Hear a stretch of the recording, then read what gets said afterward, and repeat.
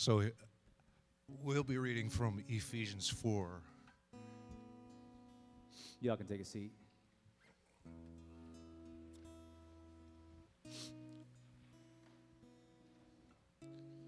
So I, therefore, a prisoner of the Lord, I urge you to walk in a manner worthy of the calling to which you have been called, with all humility and gentleness, with patience, bearing with one another in love, eager to maintain the unity of the Spirit in the bond of peace. There is one body and one Spirit, just as you were called to the one hope that belongs to your call. One Lord, one faith, one baptism, one God and Father of all, who is over all and through all and in all. But grace was given to each one of us according to the measure of Christ's gift. Therefore it says, when he ascended on high, he led a host of captives, and he gave gifts to men. In saying he ascended, what does it mean? But that he had also descended into the lower regions of the earth.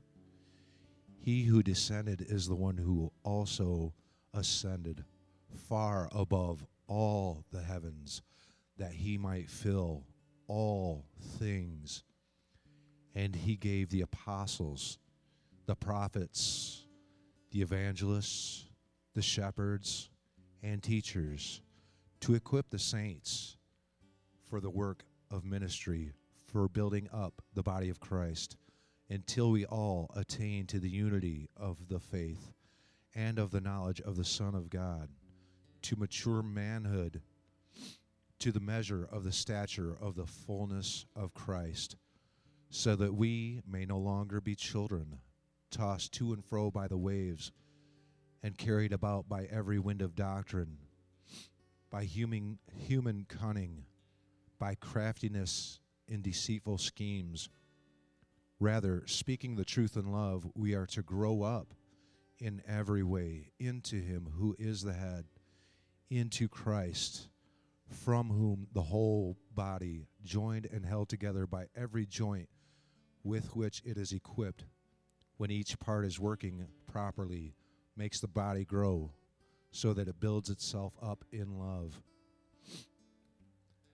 So as you can see, I did walk the Mackinac Bridge, and it connects the lower part of Michigan to the upper part of Michigan. I may have walked that bridge, but Christ has made a bridge for each of us, all of us. He fills us. He has made a way for us to come and to be with him, and not just to be with him, but also to be with one another and to minister and to serve one another. So the table is set. If you have a word, if you have a gift, if you have something, please come. Please come. The table is set for each of us, for all of us. We all have a gift. Please bring your gift. Good morning. My name is Grace Van Slambrook. And this morning I have a word, I guess specifically for those of you who struggle to understand God as a good dad, God as a good parent in general. So I'll start with a little testimony and then end with the word of encouragement. At the beginning, I'll start back further. My husband and I are in the process of adopting, and I just started thinking, I better understand what it means for God to be a good parent before I become one. And so kind of at the beginning of the year was just asking for a clearer understanding of God as Father. And as Father specifically because my father didn't write a good narrative for me. And the Lord has redeemed that in so many beautiful, beautiful ways, and that's a testimony in and of itself. But from 0 to 10, my dad was not super present, and when I was 10, he cheated on my mom, and praise God, he's been redeemed. My parents are together. That's a huge, beautiful story. But that still twisted my idea of God as Father. So because of that, I've struggled to kind of relate to him, and like, I know that he's good and he's to be revered and all of that. But is he loving? Does he care about my feelings? Does he care about my little needs? All of those things, because that wasn't the narrative that I knew in my life. So over the course of the year, the Lord has just been giving me pictures kind of at random times of me at different ages, starting as an infant in January, and him as a loving father, holding a baby with all the love that a new parent feels for their child. And then later in the year as a 2-year-old and just running around and chasing me around and having so much fun with me, and kind of just like building memories in a way of him as dad. And as a 5-year-old and as a 7-year-old, and just this morning as a 10-year-old, comforting me when I was trying to figure out what the heck was going on in life. So spiritual grace is 10 years old, I guess, and has understood God as Father in a different way. So I just want to encourage you that it might happen, probably will happen really differently for you and in the way that you need it to happen, but when you ask the Lord to rewrite the narrative of parent for you, he wants to, because he's a good, good father, and if those words feel hard for you, he wants to make them easy for you. And so I just encourage you to ask. And if it's your mom, then ask him what it means to be motherly, and rewrite the narrative of what a good mom is to you. He can do that too, because he's without gender, so he can show you what male and female looks like. And just, yeah, I guess I was encouraged to, Spencer, with what you shared in Scripture, just about you were babies and now you're growing up, and just the gift that the Lord has for you to grow up and to understand, and not just be the baby who's like, sweet, this person's carrying me around and feeding me, but to being the 10-year-old or the adult who has solid relationship and trust and love mutually with their parents. So, yeah, I encourage you, if you have trouble with God as parent, ask him to rewrite that narrative, because he wants to. This is John 3:16 and 17. For God so loved the world that he gave his only Son, that whoever believes in him shall not perish but have eternal life. Verse 17, for God did not send his Son into the world to condemn the world, but in order that the world might be saved through him.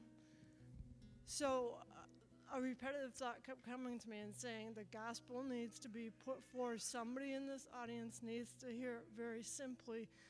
And so I thoroughly enjoyed being against God at one time.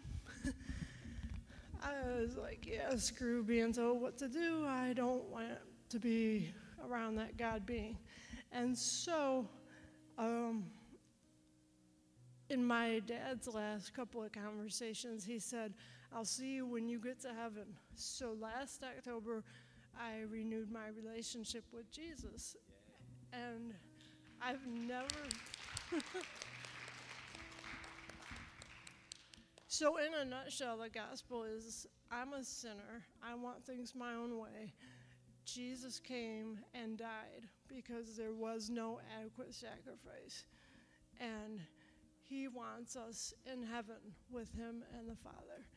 And he's available to anybody. He wants to be Lord and Savior. And he wants you to know him intimately and accurately. And I pray that for people every day, that you would know God intimately and accurately. Because you can call anything God, or you can say, well, I believe God is love, or God is whatever, but God is Jesus Christ, and he loves you, and he loves me, and he loves me. He never stopped loving me. He never took his hand off of me. And so I hope it helps somebody. I don't like to get up here. I don't know if I've ever come up here like this before, but I felt like I would be not obeying the Lord to not come.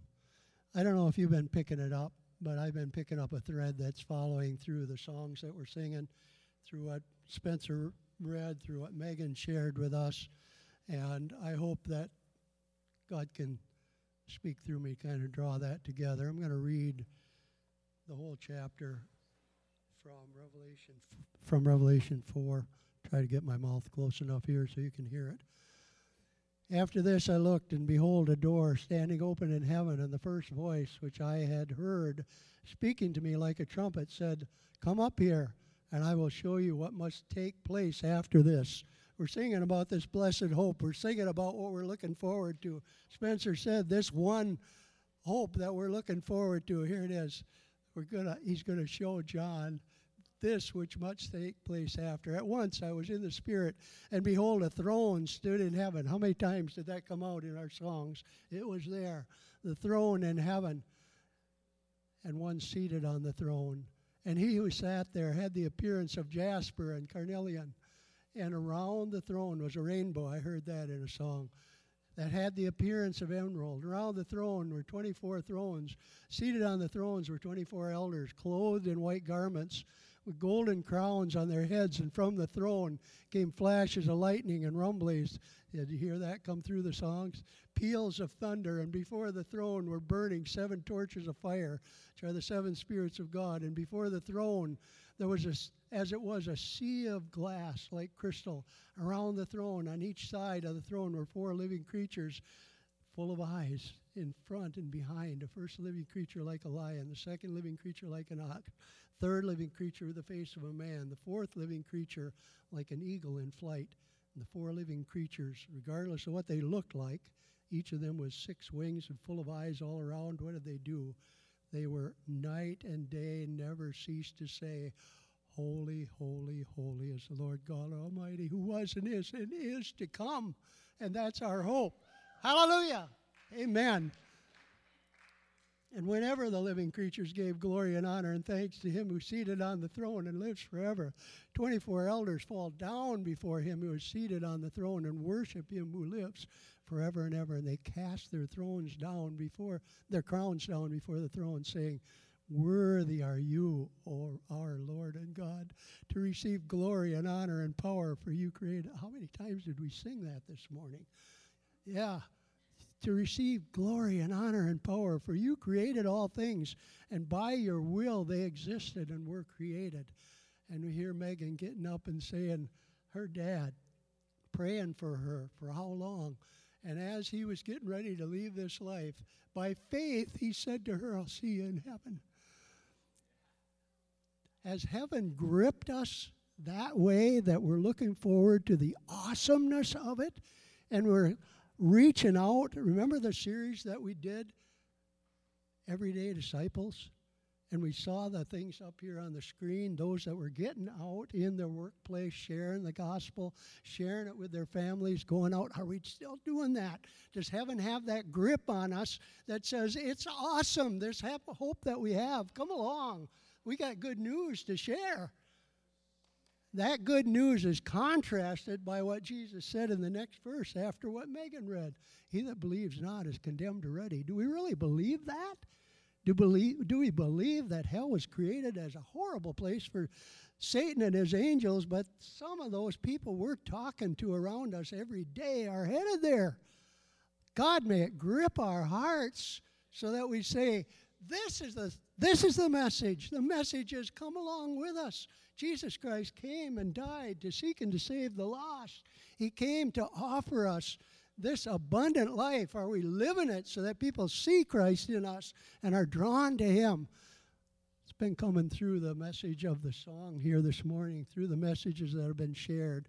I hope this helped to draw it together a little bit and make it personal for each of us. The one that I come back to is in Corinthians. It says, we're compelled, we're forced, we're drawn by the fact that Jesus Christ died, and if he died, we're as good as dead along with him.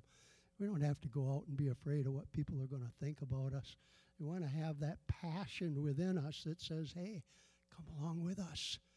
We're going to an awesome place. Let me tell you about it. Let me tell you how you can be sure you're coming along and headed there too. We've got this blessed hope, but it is the good news of salvation that ties us from where we are to where we're going. God bless.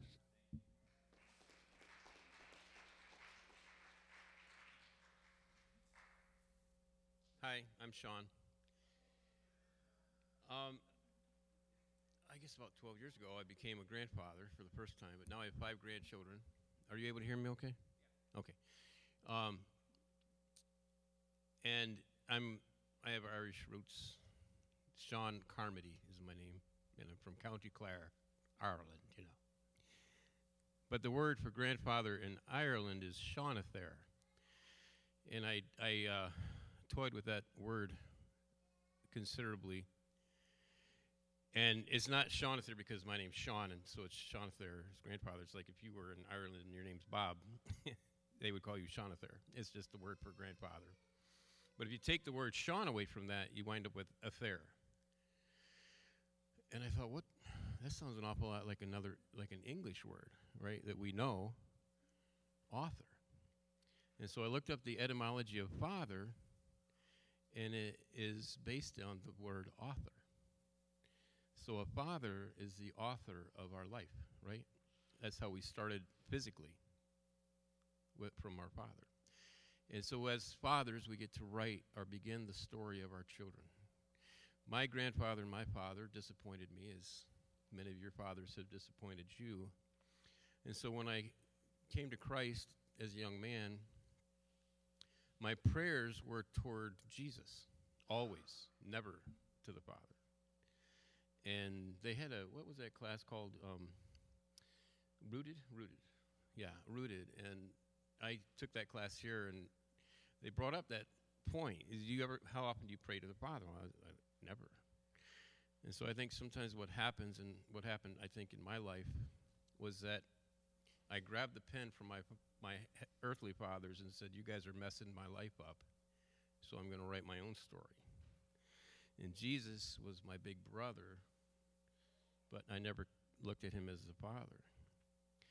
But a few years ago, I learned to pray to the Father, which is what Jesus was trying to teach us from the beginning, right? When they said, teach us to pray, he didn't say, well, pray. When you pray, say, dear Jesus. That's not what he said. He said, when you pray, pray our Father. So he wants us to pray to the Father. And if you're a Christian, you're saved, you know Christ is your Savior, God is your Father. And so when I handed the pen over to God the Father and started praying with him as my Father, he began treating me like his child.